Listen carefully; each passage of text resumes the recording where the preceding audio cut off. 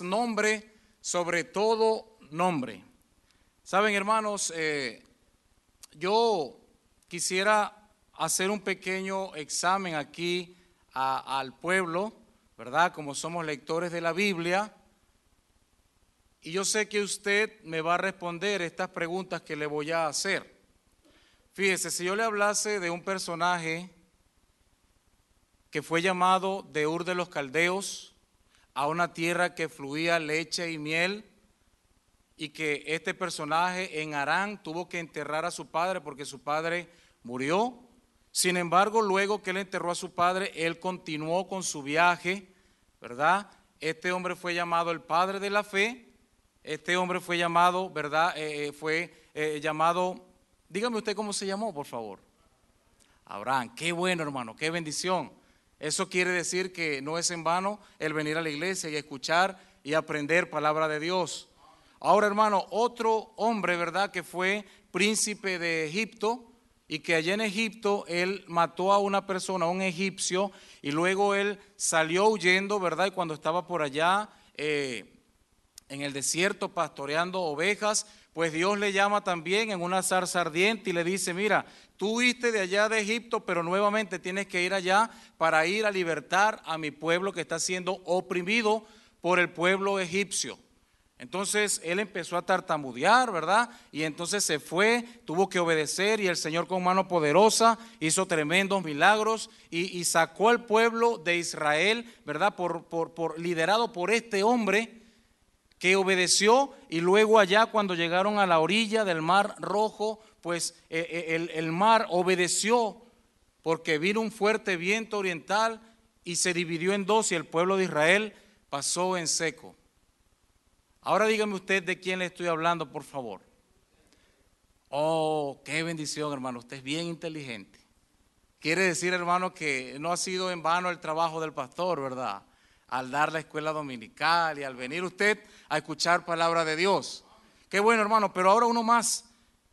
Fue el primer mártir de la iglesia, y este hombre, como fue, ¿verdad?, y estaba predicando y estaba enseñando a Jesucristo, y los religiosos que estaban allí no querían y no podían soportar las palabras que salían de este hombre, tanto que lo llevaron afuera y lo apedrearon. Fue apedreado, fue el primer mártir de la iglesia.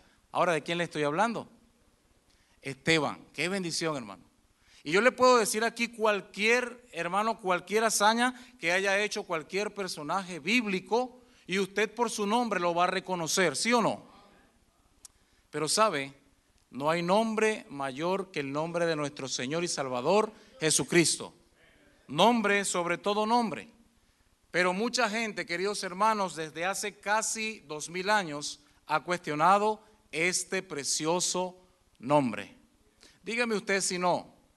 Dígame si usted no le menean la cabeza, ¿verdad?, cuando andan por ahí con una Biblia y se tratan de burlar de usted porque usted es cristiano.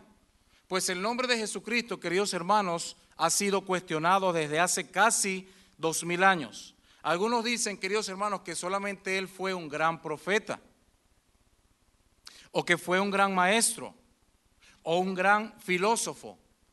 Pero saben, él no solamente fue uno más de los profetas, él fue el profeta. Porque el único, queridos hermanos, que sabe la historia escrita por adelantada, que sabe el futuro, es Dios. Y existen suficientes evidencias históricas, queridos hermanos, que revelan que Jesucristo es Dios manifestado en carne. Nuestro Dios en aquel en que nosotros creemos, el que lleva ese nombre que es sobre todo nombre. Pero, hermano, ¿sabes? Ahí en la calle usted se puede encontrar con mucha gente y hablar de Dios sin ningún problema.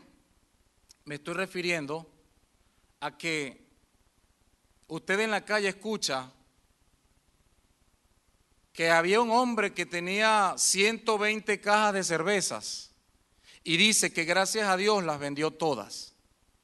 ¿Sí o no? O puede encontrarse usted también a un hombre adúltero diciéndole a su compadre: mira, compadre, andaba con la güerita aquella y gracias a Dios mi esposa no me descubrió. ¿Sí o no, hermano? Porque cada quien, ¿verdad?, tiene su religión y cada quien quiere creer en Dios a su manera. Y dicen creer en Dios y dicen gracias a Dios, gracias a Dios, gracias a Dios, pero realmente no conocen a ese Dios vivo y verdadero. ¿Por qué? Porque cuando tú le hablas de ese precioso nombre, allí empiezan de una vez las limitantes. Empiezan, ¿verdad?, a ponerse a la expectativa. Si usted estaba teniendo algún compañerismo con esa persona para querer ganarla para Cristo, pues resulta que ese compañerismo ya se perdió, porque usted le está hablando de ese nombre que es sobre todo nombre. Y mucha gente por ahí en la calle anda perdida pensando que realmente alaban al Dios vivo y verdadero y creen en el Dios vivo y verdadero, pero cuando le hablas de este precioso nombre, ahí te empiezan a perseguir. ¿Saben, hermanos? Pero eso no quiere decir que usted y yo, que somos cristianos, que somos hijos de Dios, por la pura gracia de Dios, tengamos que callarnos y no predicar este precioso nombre. Porque ese es el nombre sobre todo nombre. Ahora, hermanos, vamos a la Biblia para que usted vea, ¿verdad? Y cerciore todo lo que usted ha aprendido. El Señor que llevaba ese nombre, Él fue perseguido. Mira lo que dice la palabra de Dios allá en Juan capítulo 8. Vamos allá rápidamente. Por favor, Evangelio según San Juan, capítulo 8, y me va a seguir en el versículo 58 y 59. Miren lo que dice la Biblia en el verso 58. Jesús les dijo: de cierto os digo, antes que Abraham fuese, ¿qué dice la Biblia, hermanos? Yo soy. Antes que Abraham fuese, yo soy. Aquel que llevaba ese nombre, nuestro Señor y Salvador Jesucristo, le estaba hablando a los fariseos, ¿verdad?, a los religiosos de la época, que Él era antes que Abraham. Estaba hablando de su preexistencia, de que Él era Dios manifestado en carne. Pero ellos no podían soportar las palabras que salían de la boca del Señor. Y así como apedrearon a Esteban, ¿verdad?, ellos también querían apedrear al Señor Jesucristo. Mira lo que dice la Biblia. Tomaron entonces, verso 59, tomaron entonces, ¿qué, hermanos? Piedras para arrojárselas. Pero Jesús se escondió y salió del templo, y atravesando por en medio de ellos, ¿qué hizo? Porque no había llegado aún su hora. Pero él, que estaba, ¿verdad?, predicando la palabra de Dios y estaba diciendo que en Él podían hallar ellos la salvación y que Él era Dios manifestado en carne, pues los religiosos no querían escuchar y agarraron piedras para arrojárselas. Pero como aún no había llegado el tiempo de que el Señor Jesucristo se entregase por nosotros, pues Él salió y se fue. Ustedes saben, queridos hermanos, que nuestro Señor padeció dura persecución en todo su ministerio. Ni aún su familia creía en Él. Sus hermanos se burlaban y le decían: mira, nadie que se quiere dar a conocer se queda encerrado, anda pues a la fiesta de la Pascua. Se burlaban de Él, lo perseguían, y cada quien, ¿verdad?, allí tomó su piedra queriendo matar al Señor Jesucristo, porque llevaba ese precioso nombre. El que lleva ese nombre, queridos hermanos, fue perseguido. Pero no solamente él, sino los apóstoles, queridos hermanos, que Él preparó para que también hiciesen lo mismo, predicar la palabra de Dios tal y cual como está escrita. Mira lo que dice la Biblia allá en el libro de Hechos, por favor. Vamos allá rápidamente, el libro de Hechos, capítulo 4, verso del 1 hasta el 3. Yo le quiero, querido hermano, ¿verdad?, hablar del contexto de lo que viene hablando el capítulo 3, aquí en este libro, ¿verdad?, en el libro de Hechos. Estaban el apóstol Pedro y el apóstol Juan, iban, ¿verdad?, a la hora de la oración, iban a orar. Y yo le voy a recordar, querido hermano, que el cristiano, hasta que se muera, hasta que el Señor lo venga a buscar, tiene que estar orando, hermano. Entonces ellos iban al templo a orar. Y cuando iban llegando, ¿verdad?, dice la Biblia aquí en el contexto de que siempre llevaban a un hombre que era cojo de nacimiento. Este hombre se encargaba de pedir dinero, ¿verdad?, de pedir limosnas. Lo ponían allí a la puerta del templo y él estaba, ¿verdad?, pidiendo dinero. Cuando ve, ¿verdad?, que vienen el apóstol Pedro y el apóstol Juan, pues se tratan de apresurar los que lo están llevando y él le alza la mano y le pide dinero. Ahora, hermanos,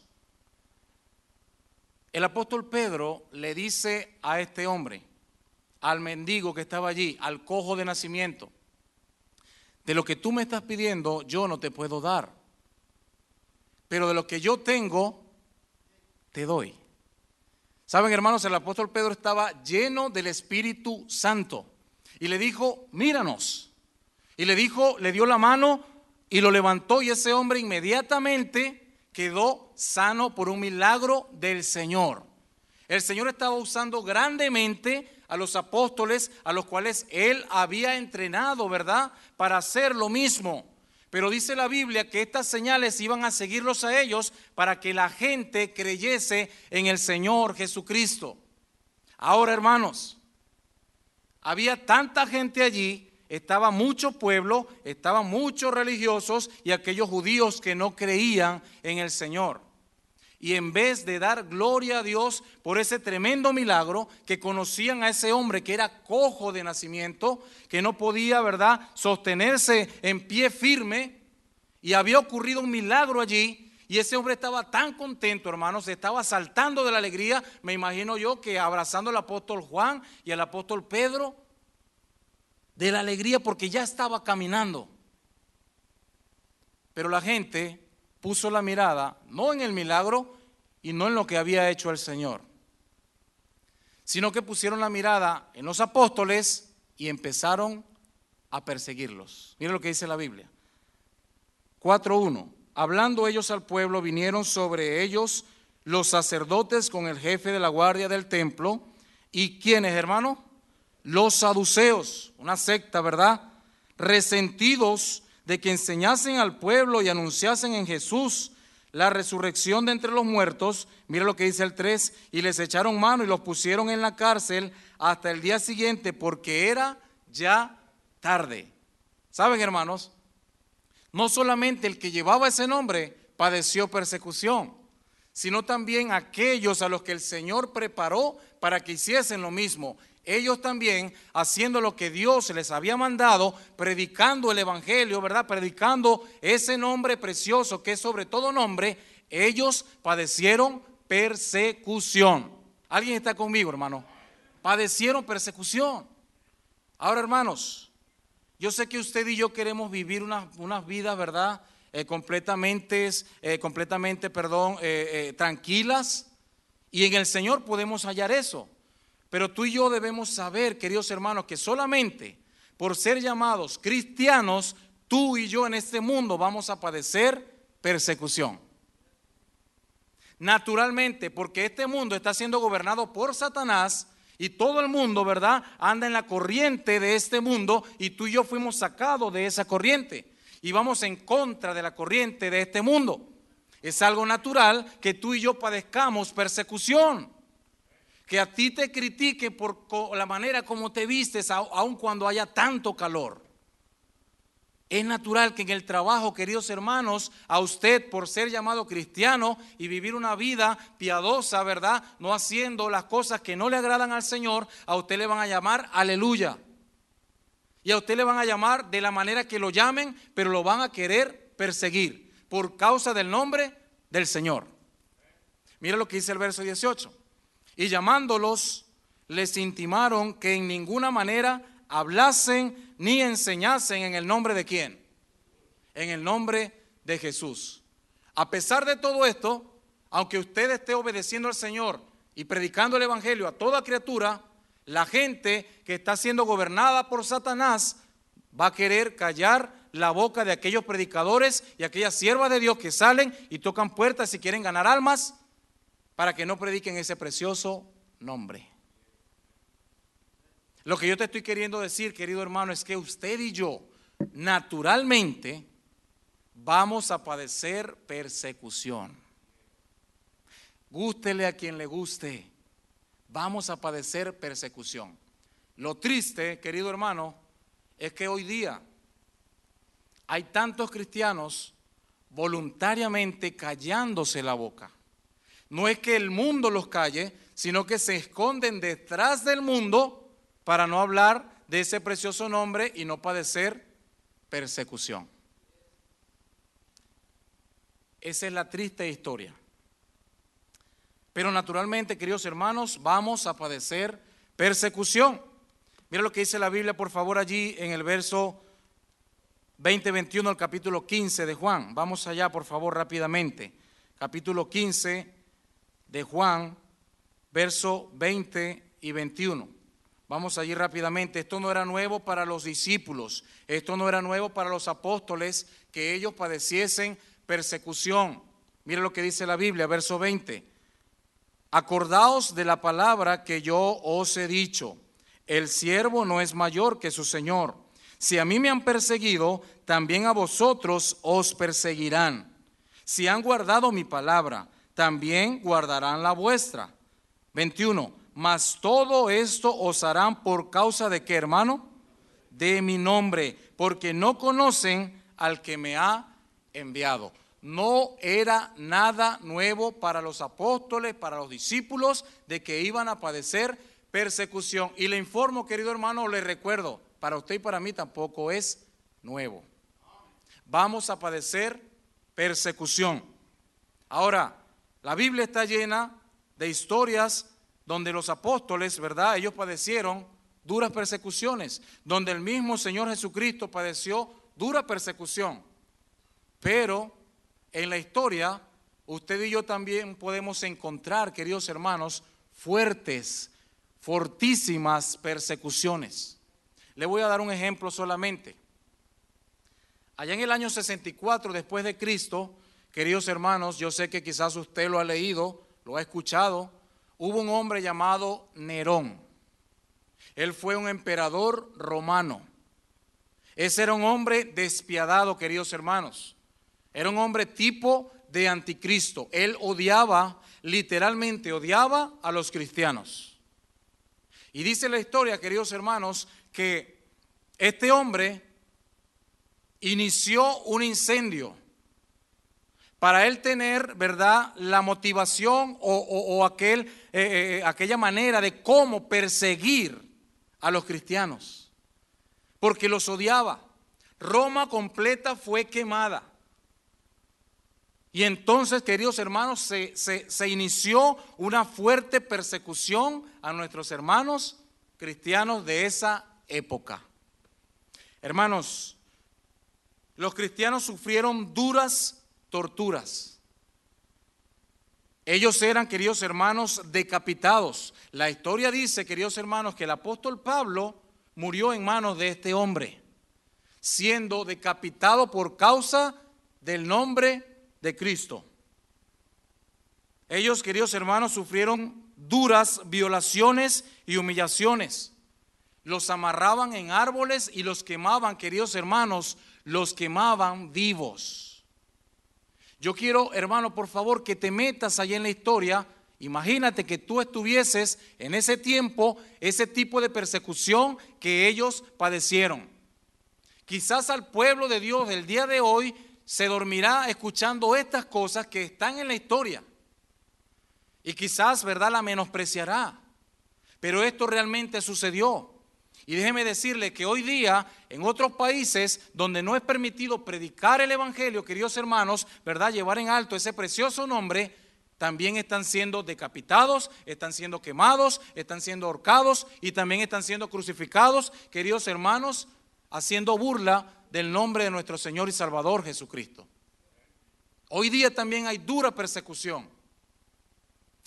Y no solamente eso, hermano, sino que nuestros hermanos de esa época, en la época de Nerón, fueron burlados en público. A ellos lo metían allí, ¿verdad?, en las arenas del Coliseo romano para hacer la comida de las fieras hambrientas. Ahora imagínese usted si un perro le pela los dientes a usted y usted, ¿verdad?, se va a quedar allí para hacerle un cariño, me imagino yo. Usted le tiene miedo a ese perro. Usted quiere correr y tratar de desviar, ¿verdad?, la atención de ese perro. Ahora imagínese usted una bestia de este tamaño, con esos tremendos dientes, y nuestros hermanos allí no pudiendo, hermano, salir de las arenas del Coliseo. me imagino ellos queriendo salir y no podían, y todas las gradas de Roma burlándose del pueblo de Dios allí. ¿Cuál era su pecado, querido hermano? Yo quiero que alguien de ustedes me diga cuál era el pecado de nuestros hermanos que estaban padeciendo esa terrible persecución en esa época. ¿Cuál era su pecado? Su pecado era ser cristianos.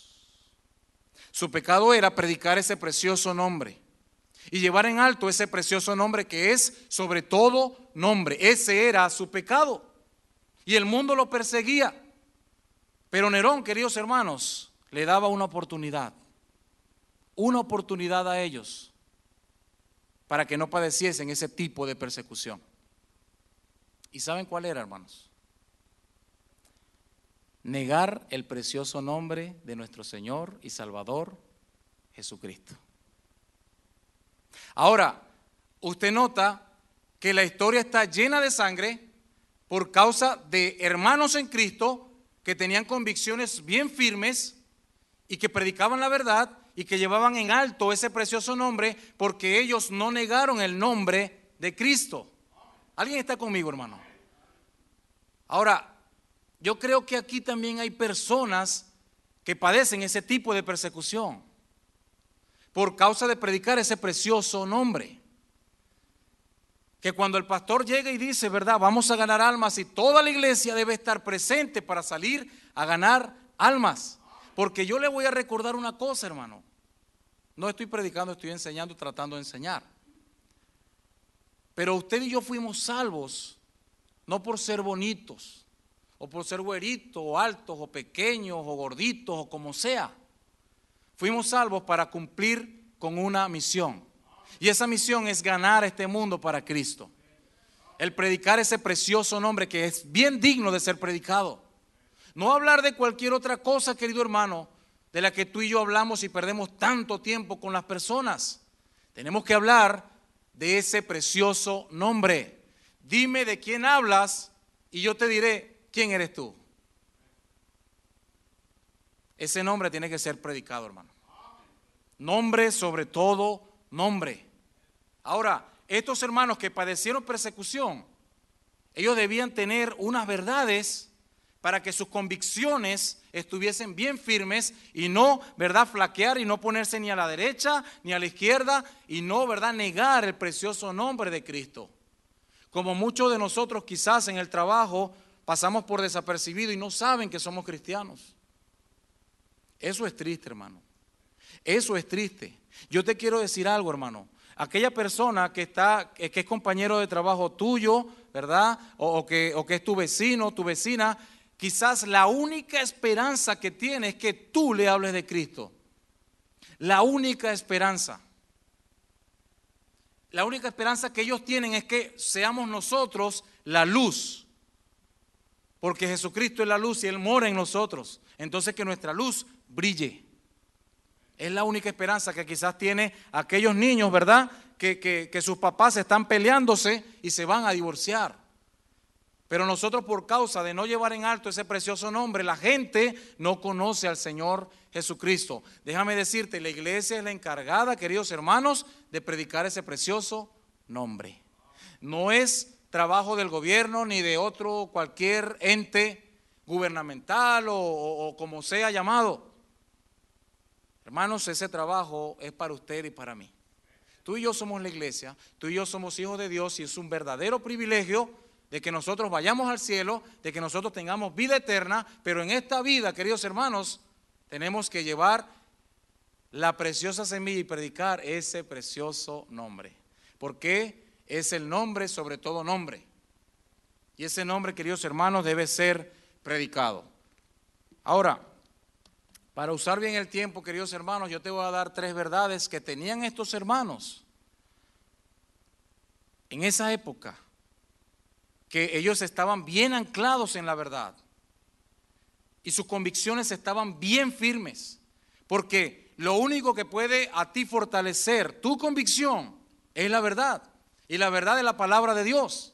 Y ellos tenían 3 verdades, hermanos, tenían muchas más, así como tú y yo el día de hoy también tenemos estas preciosas verdades. Vamos a la Biblia, por favor, para darte estas 3 verdades, queridos hermanos, y ya puedes terminar. 1 Corintios 15, mira lo que dice la Biblia, 1 Corintios 15. Vamos a leer, por favor, rápidamente, verso 1 hasta el 4. Síganme allí con su vista y voy a leer yo 1 Corintios capítulo 15. Dice la palabra del Señor de la siguiente manera: además os declaro, hermanos, el evangelio que os he predicado, el cual también recibisteis, en el cual también perseveráis, por el cual asimismo, si retenéis la palabra que os he predicado, sois salvos, si no, creísteis en vano.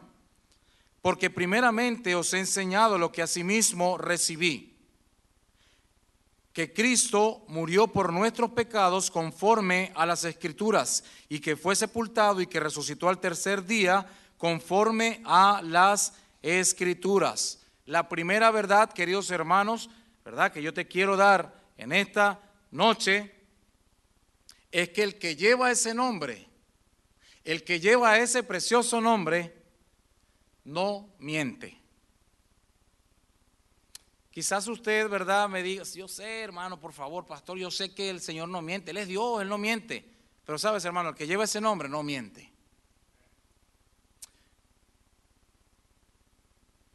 El Señor Jesucristo, queridos hermanos, poco antes de su muerte, cuando ya iba a Él entregarse por amor a nosotros, le decía a sus discípulos: de cierto os digo, que voy a padecer en manos de pecadores, y voy a ser crucificado, y voy a morir, y voy a ser enterrado, pero al tercer día voy a resucitar.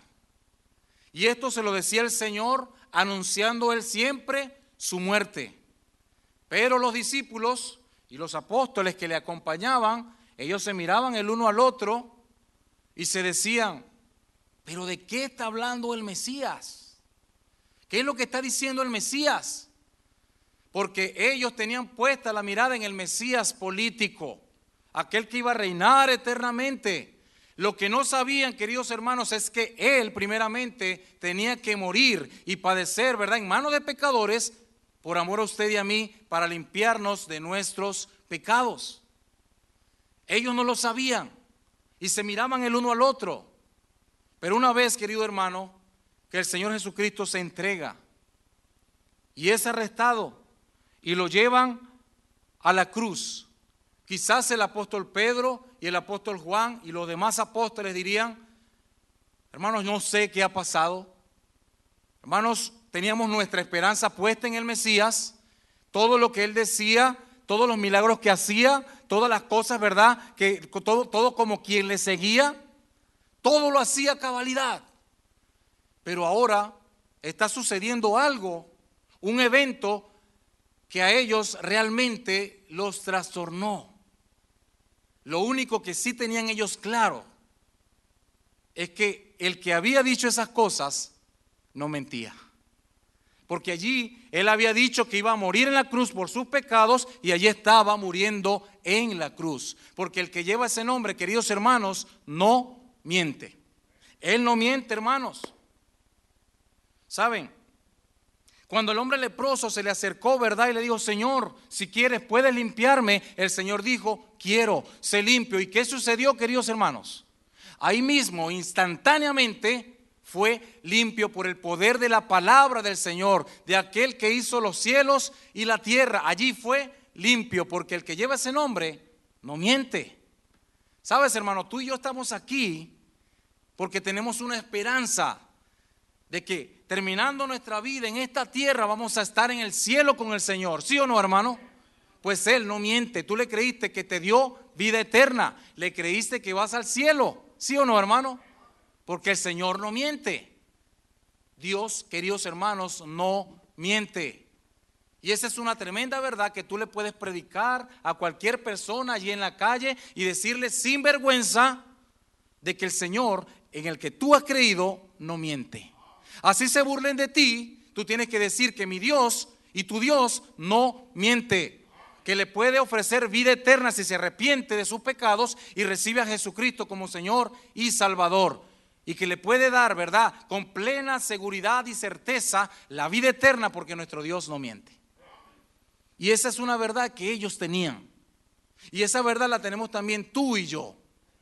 No sé por qué nos da tanta pena, tanta vergüenza hablar de ese precioso nombre. Si esa es una verdad, nuestro Dios no miente. Todas las promesas que están escritas en la Biblia, queridos hermanos, son para ti y para mí. La cosa de que no se cumplan es porque quizás tú no cumples. Tú tienes que cumplir parte del acuerdo para que esa promesa sea para ti. Vi a un hermano que tiene como 120 años y yo le digo al pastor, ¿verdad?, de esa iglesia: pastor, yo creo que ese hermano, ¿verdad?, él honró a su papá y a su mamá porque tiene larga vida en esta tierra. El Señor dice que hasta 70 años es la vida, y si llega más, pues eso es ñapa, decimos nosotros allá en Venezuela. Un poquito más de tiempo. Pero sin duda alguna, queridos hermanos, las promesas escritas en la palabra de Dios son para usted y para mí, son para los hijos. Y Él no miente. Tenemos esa primera verdad. El que lleva ese nombre, queridos hermanos, no miente. No es hombre para mentir, ni hijo de hombre para que se arrepienta. Lo que dice, lo cumple, lo hace. Nuestro Dios, queridos hermanos, no miente. Tú y yo sí somos mentirosos. La Biblia dice: antes bien sea Dios veraz y todo hombre, incluyéndonos, mentiroso. Pero nuestro Dios no miente. Verdad número 2, querido hermano, vamos allá rápidamente. Versos 3 y 4, miren lo que dice la Biblia. Porque primeramente os he enseñado lo que asimismo recibí, que Cristo murió por nuestros pecados conforme a, ¿qué, hermano? Conforme a las Escrituras, ese libro que tú tienes allí en la mano. Y que fue sepultado y que resucitó al tercer día, conforme a, ¿qué, hermano? Ese libro que tú tienes allí en la mano, conforme a las Escrituras. Verdad número 2. El que lleva ese nombre, queridos hermanos, es fiel. Número 1, no miente. Pero número 2, Él es fiel. Saben, de todo lo que se había escrito del Señor Jesucristo, Él lo cumplió a cabalidad. Todas las profecías las cumplió Él en su primera venida. Él cumplió esas profecías. Que iba a venir de la simiente de la mujer, Génesis 3:15. Que se le había ofrecido a la simiente de Abraham, un hombre que su esposa era estéril. ¿Alguien está conmigo? Y que era bien ancianita. Ahora, en el tiempo, ¿verdad?, que debió ser, ella salió embarazada y tuvo a su hijo Isaac. Ahora imagínese usted, ¿verdad?, a Sara dándole de beber su teta, ¿verdad?, a su hijo toda viejita. ¿Hay algo imposible para Dios?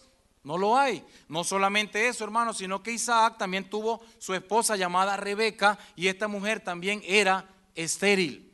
Pero este varón de Dios oró al Señor y su oración fue escuchada. Y como Dios es fiel, ¿verdad?, Él escuchó su oración y le dio también y le abrió la matriz a Rebeca, y tuvo los cuates, a Jacob y Esaú. Jacob, Israel, de donde vienen las 12 tribus de Israel. Una de ellas se llama Judá. De la tribu de Judá viene el rey David, y del linaje de David nuestro Señor y Salvador Jesucristo. Queridos hermanos, más de 300 profecías cumplidas en esa primera venida de nuestro Señor y Salvador Jesucristo, porque nuestro Dios, el que lleva ese nombre, es fiel.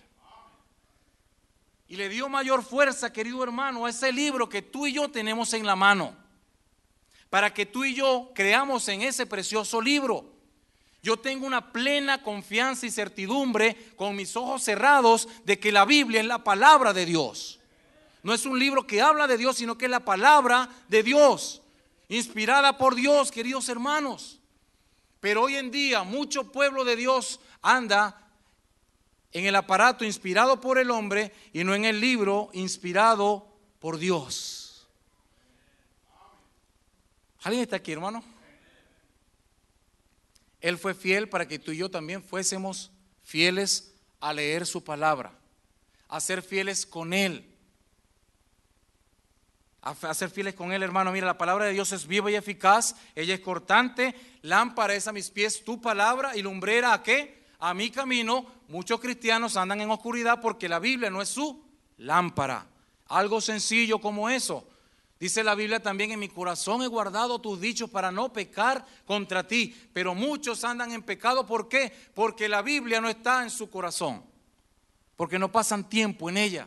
No puede ser posible, queridos hermanos, sinceramente, de que el pueblo de Dios, que el pueblo cristiano que está trabajando allá en sus trabajos seculares le dé más importancia a su trabajo y ni siquiera pasa tiempo de calidad, bastante tiempo orando a su Señor y el Señor hablándole a él a través de este precioso libro. Tú me estás diciendo con eso quién es más importante para ti o qué es más importante para ti. Yo solamente quiero animarte, querido hermano, a que nosotros realmente tomemos decisiones y podamos predicar y llevar en alto ese precioso nombre que es sobre todo nombre, porque Él, el que lleva ese nombre, no miente, y el que lleva ese nombre, queridos hermanos, es fiel. No me digas, querido hermano, que si tú entras por esas puertas afligido y escuchaste palabra de Dios y la predicación, te sales de aquí igual. Tienes que salir diferente, porque la Biblia sabe lo que tú estás pasando y el Espíritu Santo está allí, ¿verdad?, usando la Biblia y al predicador para que tú puedas salir renovado de aquí. Nuestro Dios, querido hermano, es fiel. Él ha prometido estar con nosotros todos los días hasta el fin del mundo y lo que Él dice, lo cumple. Pero número 3, hermano, vamos allá rápidamente que ya se está acabando el tiempo. Dice, y que el 4, dice verso 4, y que fue sepultado y que resucitó al tercer día conforme a qué, hermanos, a las Escrituras, y que apareció a Cefas y después a los 12, después apareció más de 500 hermanos, a la vez de los cuales muchos viven aún y otros ya duermen. Mira lo que dice el 7, después apareció ¿a quién? A Jacobo, el hermano del Señor, ¿verdad?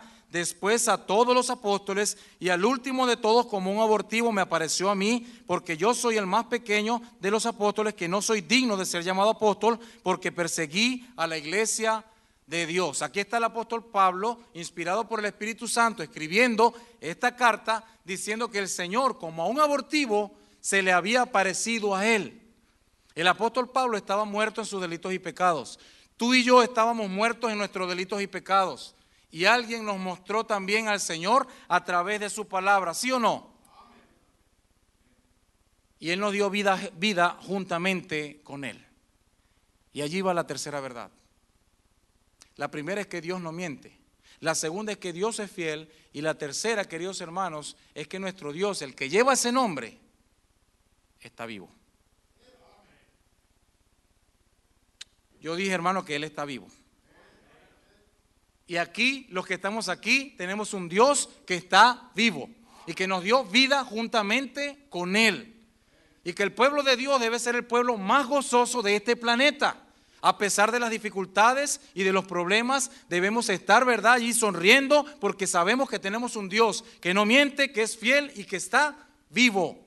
Pero a veces, queridos hermanos, nosotros nos comportamos como si nuestro Dios estuviese muerto.